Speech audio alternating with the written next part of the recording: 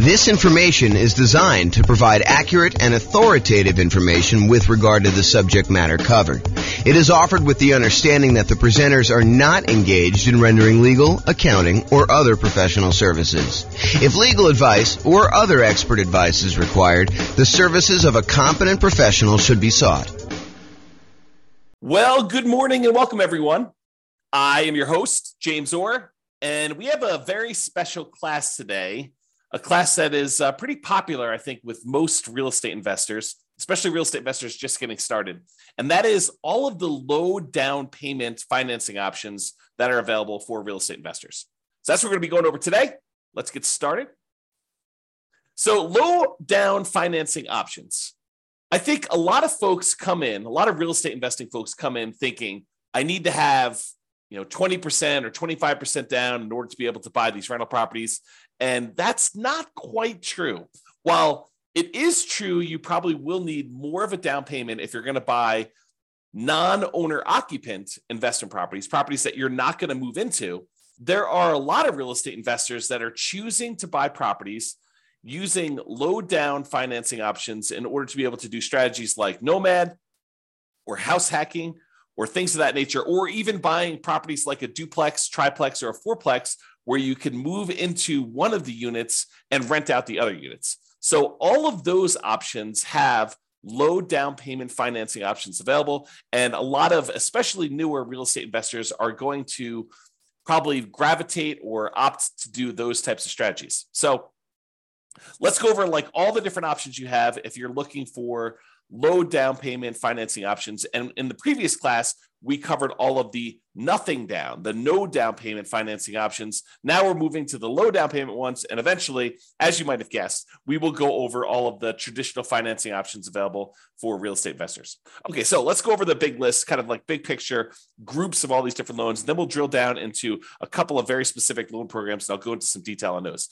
So as we discussed in previous classes, the entire creative financing family of options are probably low down financing options. It's possible you could find some of the creative financing options where you can do one with nothing down. For example, you go negotiate with a seller and you get the seller to agree to a nothing down owner carry or nothing down seller financing type of deal. However, I think you're much more likely to run into sellers where they're like, look, I'm willing to do some owner financing, but I need a little bit of money to do XYZ, or I need a little bit of money in order to feel secure in the deal, or whatever you're doing.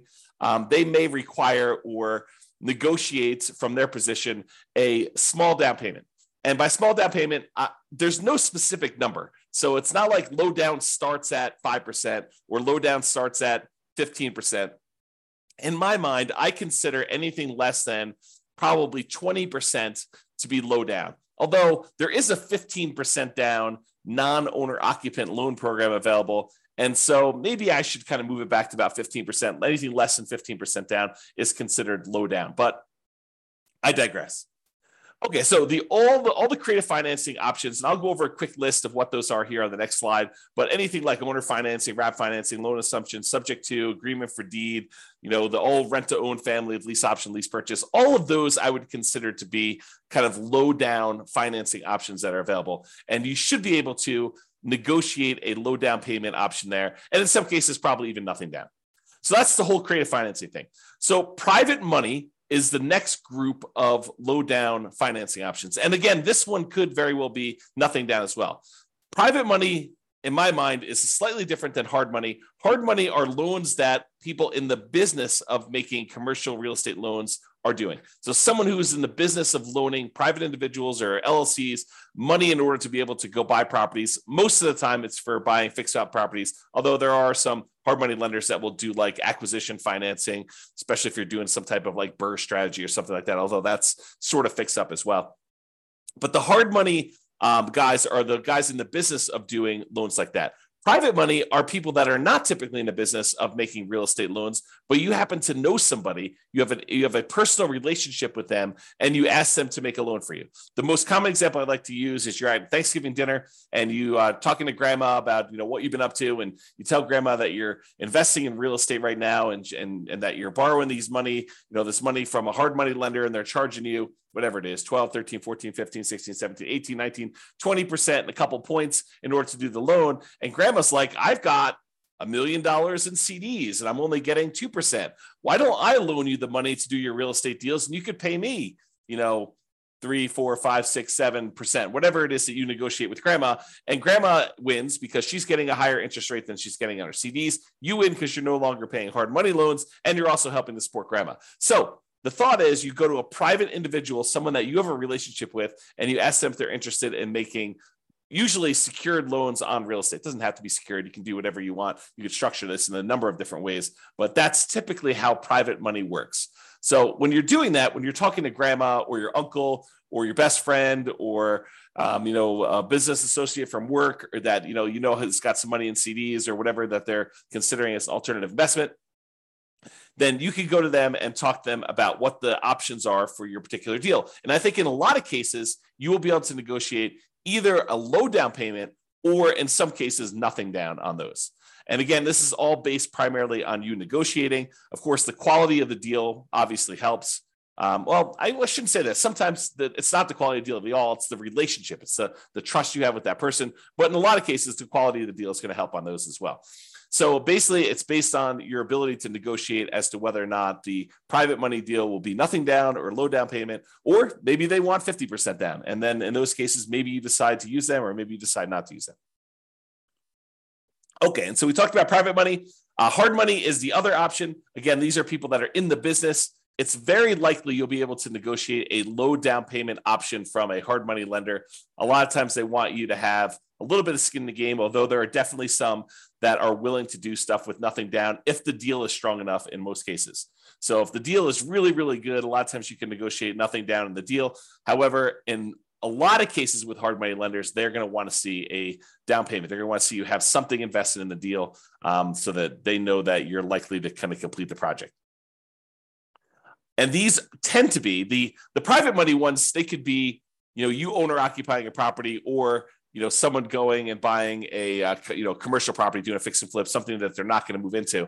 However, with hard money, they're usually going to exclude any owner occupant type properties that you personally would be moving into. It's okay if you have a tenant move in, but they usually don't want to get involved in the laws related to making consumer loans for an owner occupant. And so they will typically try to avoid those. You may find one that is willing to make an exception or one that doesn't know about this or one that doesn't care. But I think a lot of hard money lenders are going to avoid trying to make owner occupant loans for that reason.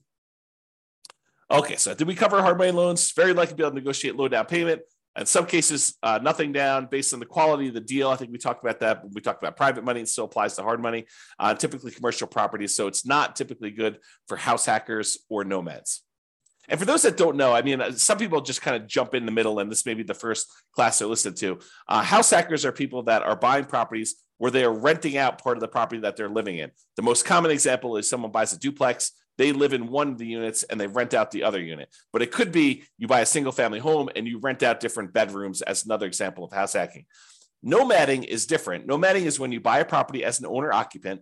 You get owner occupant financing, usually with nothing down, 3.5% down, 5% down, 3% down, something like that, where you move into the property. It is a requirement of the lender that you move into the property. If you don't move into the property, it's considered loan fraud, and it's a big deal. Don't do loan fraud.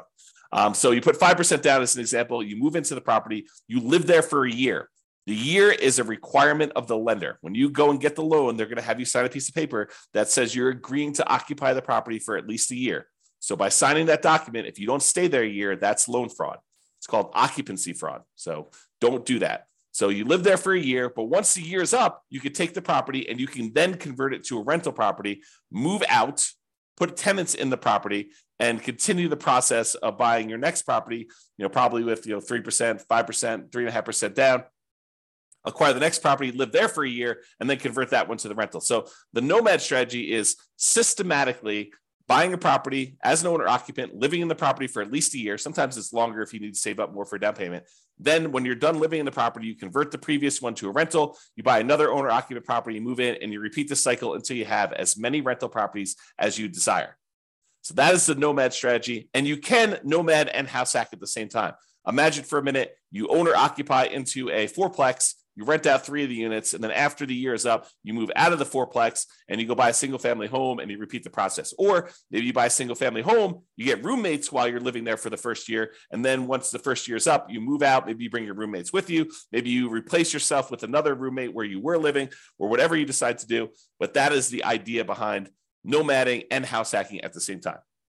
Okay, so a lot of the no and low down financing options, the traditional ones, the kind of more conventional, go to a mortgage broker type of loans you're going to get, are good for house hackers. You know, those guys that are renting out bedrooms or buying duplexes, triplexes, or fourplexes and renting out part of the property that they're living in, or they're for nomads who are buying a property as an owner occupant, moving in, living there for a year, and then converting it to some type of rental. So the two primary low down financing options for house hackers and nomads, real estate investors that are using that strategy, are FHA financing. And FHA financing is a 3.5% down loan program that we typically use to buy single family homes, but you could also use them to buy duplexes, triplexes, or fourplexes. You cannot use them to buy 5 units or more. That's a totally different loan program. But if you want to go buy a single family home, a duplex, triplex, or fourplex, you can use FHA financing, a 3.5% down loan program, in order to be able to do those. The other typical low down financing option for house hackers and nomads is the conventional loan, and that's a single family home only product for the low down payment options. You could do, conventional loans for these higher with higher down payments for multifamilies, but typically if you're doing the low down option, it's going to be for single family home only. And then sometimes you'll be able to get down payment assistance in addition to getting the loan. So for example, in some real estate markets, not all, but in some real estate markets, you'll find local down payment assistance programs that combine with an FHA loan program where they don't require 3.5% down anymore. They may require 1% down or $1,000 down or something like that. And the down payment assistance program helps you with the other 3.5%, the other part missing from the 3.5%. So that's a different strategy to think about. Okay. And then there may be, I won't know, but there may be banks that are local to you, like local community type banks that also offer low down payment programs or nothing down loan programs, if you could find those too. So maybe your local credit union has a 3% down or 5% down loan program that is slightly different than the FHA or conventional loan program. So you may want to check with them as well. All right. So that's the big picture overview of the low down financing options. Just a quick review of what the creative financing ones are. I sort of gave you this list already, but I will share them with you. And then if you think any of these sound interesting to you, you'll want to dig into more. But the creative financing ones that probably are low down: owner financing, where you get the seller to act like the bank. Those could be low down. Wrap financing, where the seller has an existing loan on the property and they decide to keep the loan in place, but act like they're financing the whole thing. You send a payment to them. Part of that payment goes to pay their underlying loan that still remains on the property. So that's wrap financing. That could be low down, sometimes nothing down. Loan assumption, if you're going to formally go in and assume like an FHA loan, you could do that. And a lot of times those would require a small down payment in order to pay the seller some of their equity. The whole rent to own, lease option, lease purchase family, where you're leasing the property and you either have an option to buy the property at some point in the future, or you have a lease on the property and you have a purchase contract to purchase the property at some point in the future. A lot of times those will require that you have some type of upfront money. And in some cases, it looks a lot like a security deposit, right? Like the seller is like, hey, listen, I want to rent you the property. And you go to them and say, hey, if I rent this property, I'm good at making my payments on time. Would you consider selling this property to me? And they're like, sure, yeah, I'll give you an option to buy the property, for the next 2 years at this price. And, you guys come to an agreement on that, but they may still expect you to have a security deposit, which looks a lot like a down payment, which looks a lot like low down. Okay. So those are some options when you consider that. Then the whole agreement for deed, bond for deed, contract for deed, installment land contract, family of kind of creative financing options. And I think a lot of those sellers are going to want you to have a little bit of money in the deal as well. And then buying properties subject to the existing financing, where the seller deeds you the property, they leave their existing loan in place, or liens on the property for that matter, but they leave their existing loans in place on the property, and you buy the property with that loan still in place, subject to the existing financing that is on the property. And in those cases, I think some of the sellers are going to negotiate some type of low down payment on those as well. Okay, so that's sort of the creative financing family of options and how they kind of relate to being low down.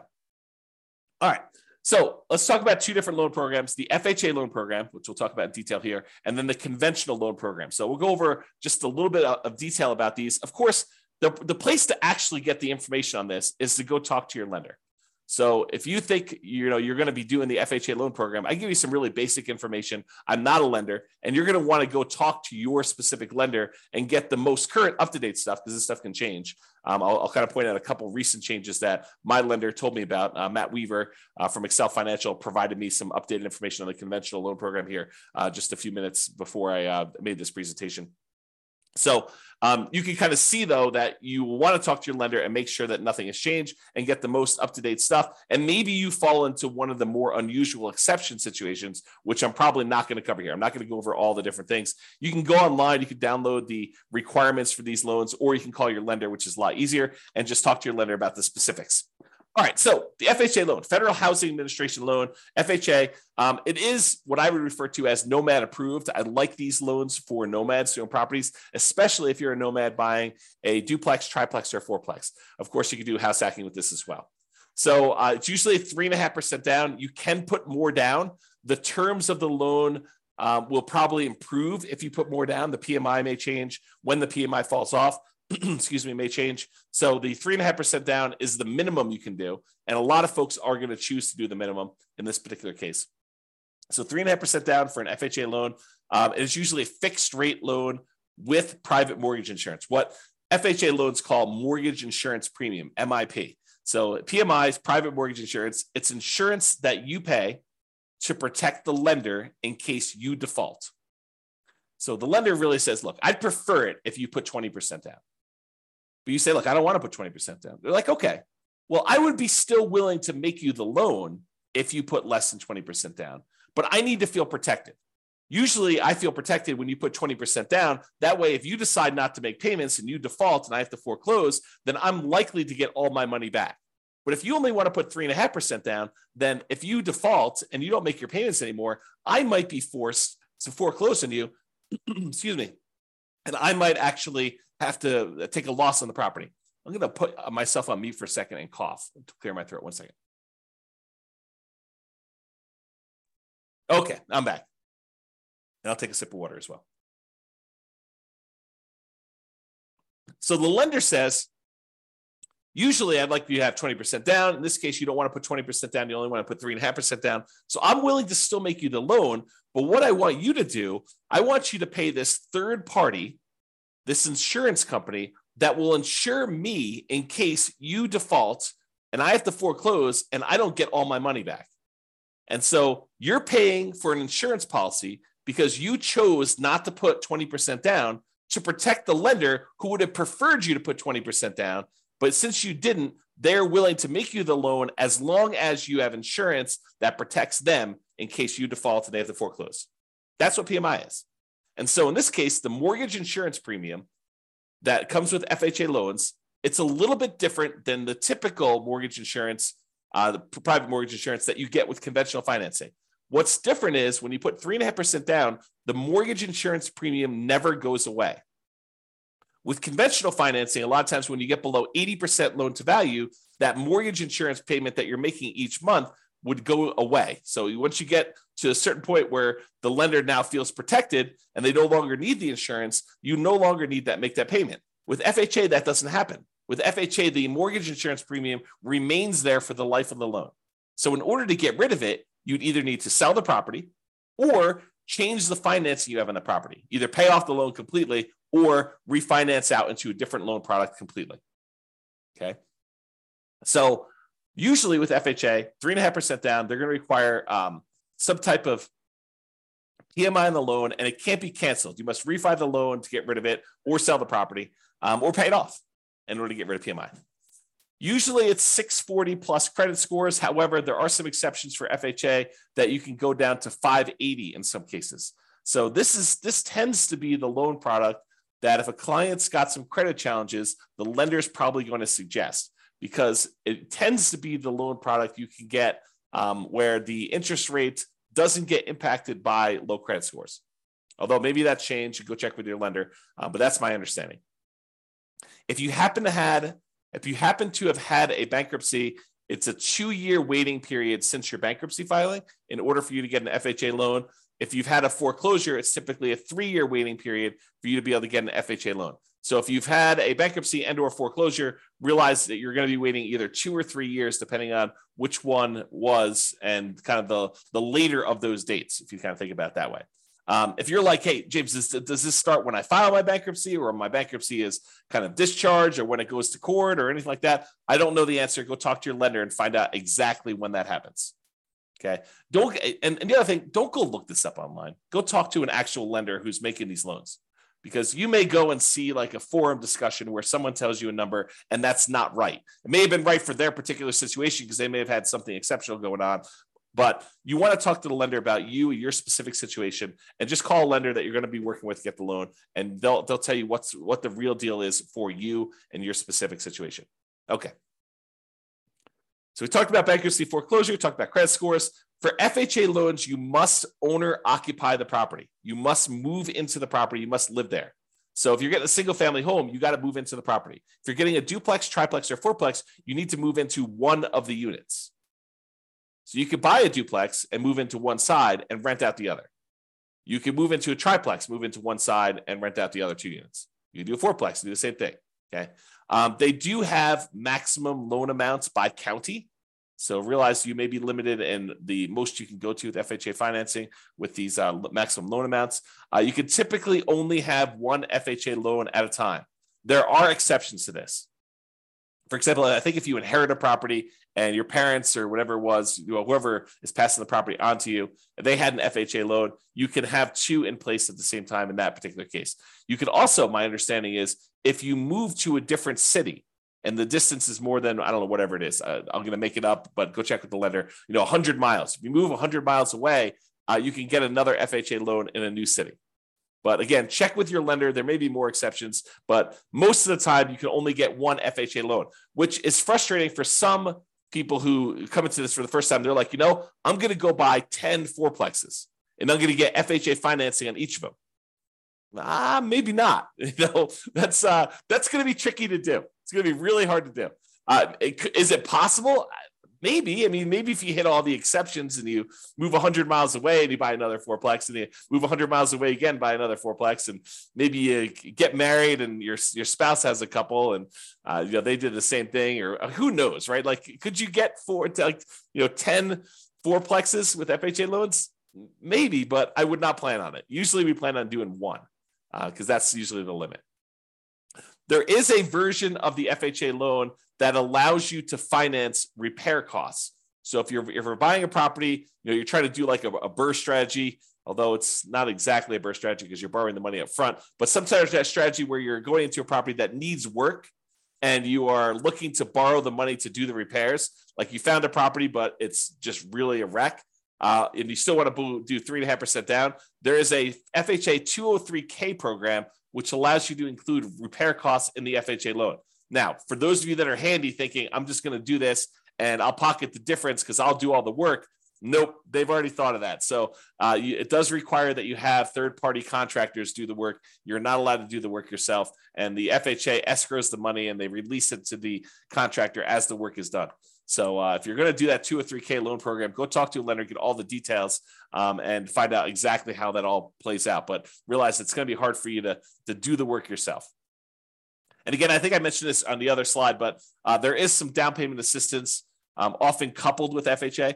It may not be available in your local marketplace, but if your local marketplace has down payment assistance programs, you may be able to use this in conjunction with your FHA loan so that part of the 3.5% is covered by some type of down payment assistance program, whether that's a loan or a grant or something like that.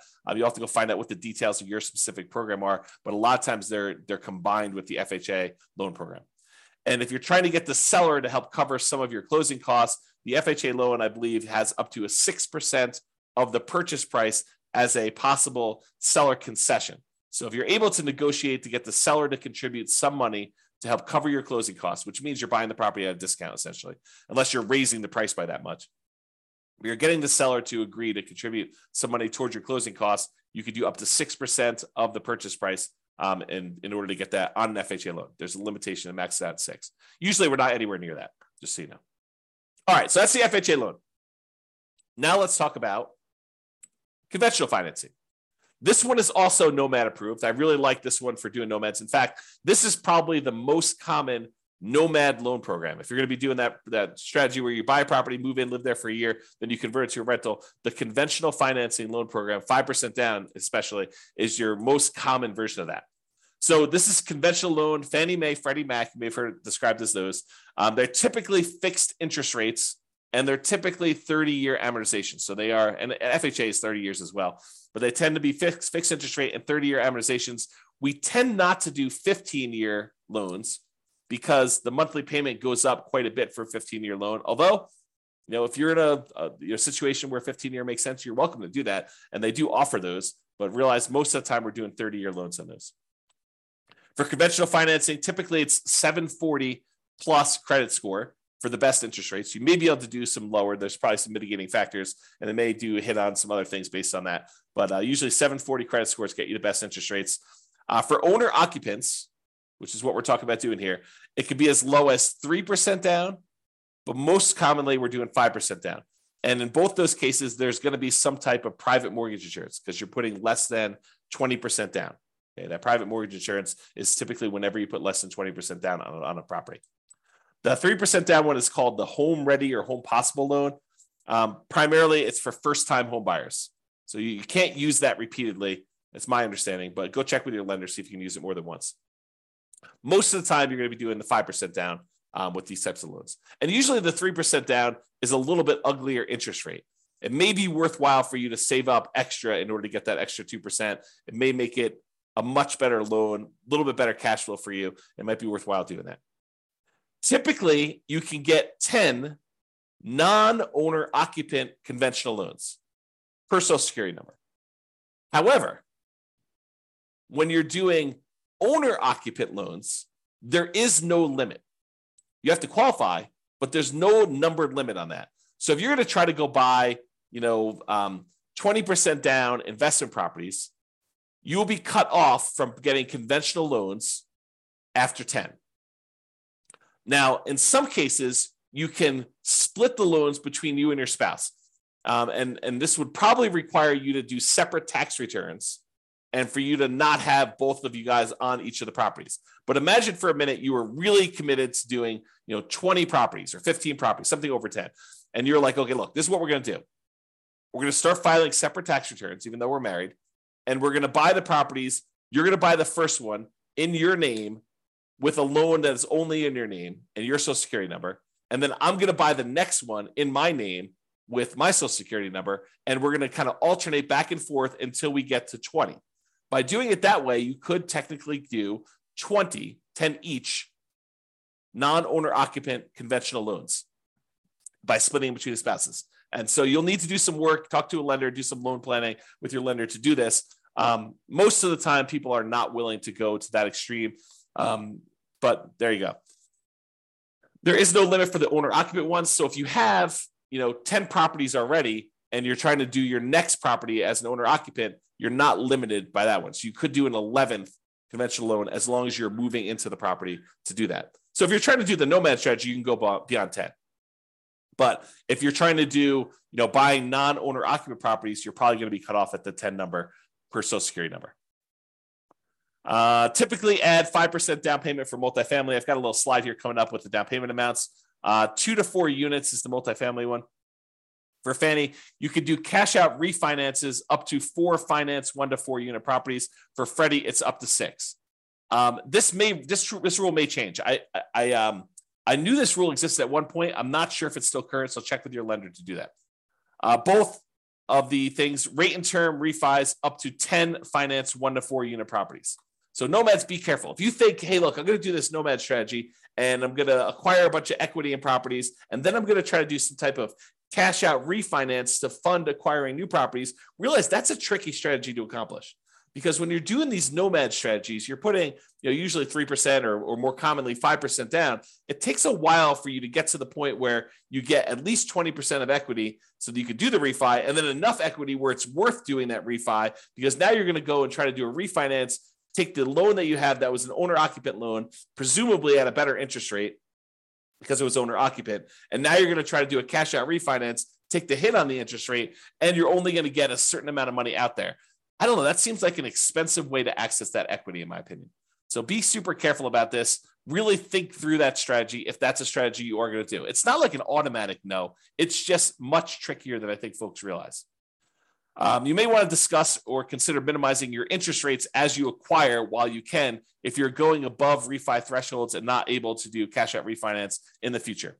This is the case where it might be better for you to buy down your interest rate when you're doing a nomad strategy and you're already getting an owner occupant, a little bit lower interest rate, and you're probably not going to be able to access that money with cash out refinances for a long time. So it might be better for you to actually buy down the rate and get a really good rate, knowing that you're going to keep that loan for a very long time anyway. And I think Matt told me this. I think you could do a rate and term refinance immediately after closing. So if you're trying to do some type of buy a property and then do a refinance to get better rates and terms like right after closing, you can do that. Like if rates drop a lot from what you've locked, but there is a 12-month waiting period, which is up from 6 months before on doing any type of cash out. So this is going to really impact those that are trying to do the BRRRR strategy, where you're buying a property and then you're planning on doing some type of cash out refinance in order to pull some of your repair money or some of the money out when you bought the deal significantly below market. Now you've got to wait 12 months instead of waiting 6 months. So a little bit longer delay, slows you down a little bit, kind of makes it a little bit harder to BRRRR. Between conventional financing, there is a seller concession range, depending on how much you're putting down, between 2% and 9%. It's about 6% with 20% down owner occupant. It's 2% for non-owner occupant. So don't try to get a seller to contribute money towards your closing costs more than 2% before you, unless you know that you can actually use all that and that the lender is going to allow it. So check with your lender before you negotiate your seller concessions. That's another way of saying that. The most common conventional loan is 20% down, although we could do these 5% down for owner occupants, and there is a 15% down on up to 10 properties for doing that. So realize that you can do 15% down non-owner occupant loans for these. There is PMI on that one, and the interest rate is usually a little bit uglier than doing 20% down. All right, so let's go over this little table here to talk about the standard eligibility requirements. There's different versions of this, and if you go look up the Fannie Mae or Freddie Mac seller guidelines or selling guidelines, it'll kind of give you an idea of like what the loan to values are, and for manual underwriting, for desktop underwriting, and or go talk to a lender is probably a better thing. But there is a chart, like a PDF with a chart. And this is from that PDF, and so this is the standard eligibility requirements for desktop underwriting version 11.0. I got this morning, so this is as up to date as I could find, and this shows you an idea of like what the maximum loan to value is on different property situations. And so I'm not going to cover second homes or investment properties, except to say with investment properties, for the purchase for one unit, the maximum loan to value is at 85%, which is at 15% down loan program. If you're going to buy a duplex, triplex, or fourplex, the minimum you can do down is 25%. The maximum loan to value is 75% loan to value. Okay. And so you can go look at those here. If you want to look at the limited cash out or the cash out refinance options, you can look at those as well on the screen. However, for the principal residence, for those that are like doing nomad or house hacking or something like that, if you're going to go buy a property with one unit, you can do as much as 3% down. That's that 97% one. For adjustable rate mortgages, you have to have 5% down. But for fixed rate mortgages, you could do 3% down on those. If you're doing a duplex, you could do 15% down if you're going to move into the property. If you're going to do 3 or 4 units, a triplex or a fourplex, you have to put 25% down in order to own or occupy the property there. Okay. So that just gives you an idea of what the loan to values are, the maximum ones are for those, and you can go look at them. All right. So in conclusion, there are a number of low down payment options from the creative financing family to private loans to hard money loans. And there are other options, more traditional, conventional options for owner occupants financing as well. Okay. If you're doing non-owner occupant financing, if you're not planning on moving into the property, really your options are going to be limited to some of the creative financing options, private financing, and the hard money loans. Okay. For doing low down. For all but the hard money loans, they're probably also good options for house hackers and nomads. You're probably not going to be able to do a hard money loan as a house hacker or as a nomad. There probably are some exceptions to this, but that's a good general rule. Now, there may also be local low down payment options as well from local banks, but the two mainstream low down payment programs for traditional financing are FHA and conventional financing. FHA is 3.5% down. There's a conventional financing 3% down loan, and there's a 5% down one, which is the much more common one that we typically are using. And these tend to be really good for house hackers and nomads. All right, that's all I got for you. I hope you enjoyed the presentation. Thank you, everybody. I will talk to you soon. Have a great day.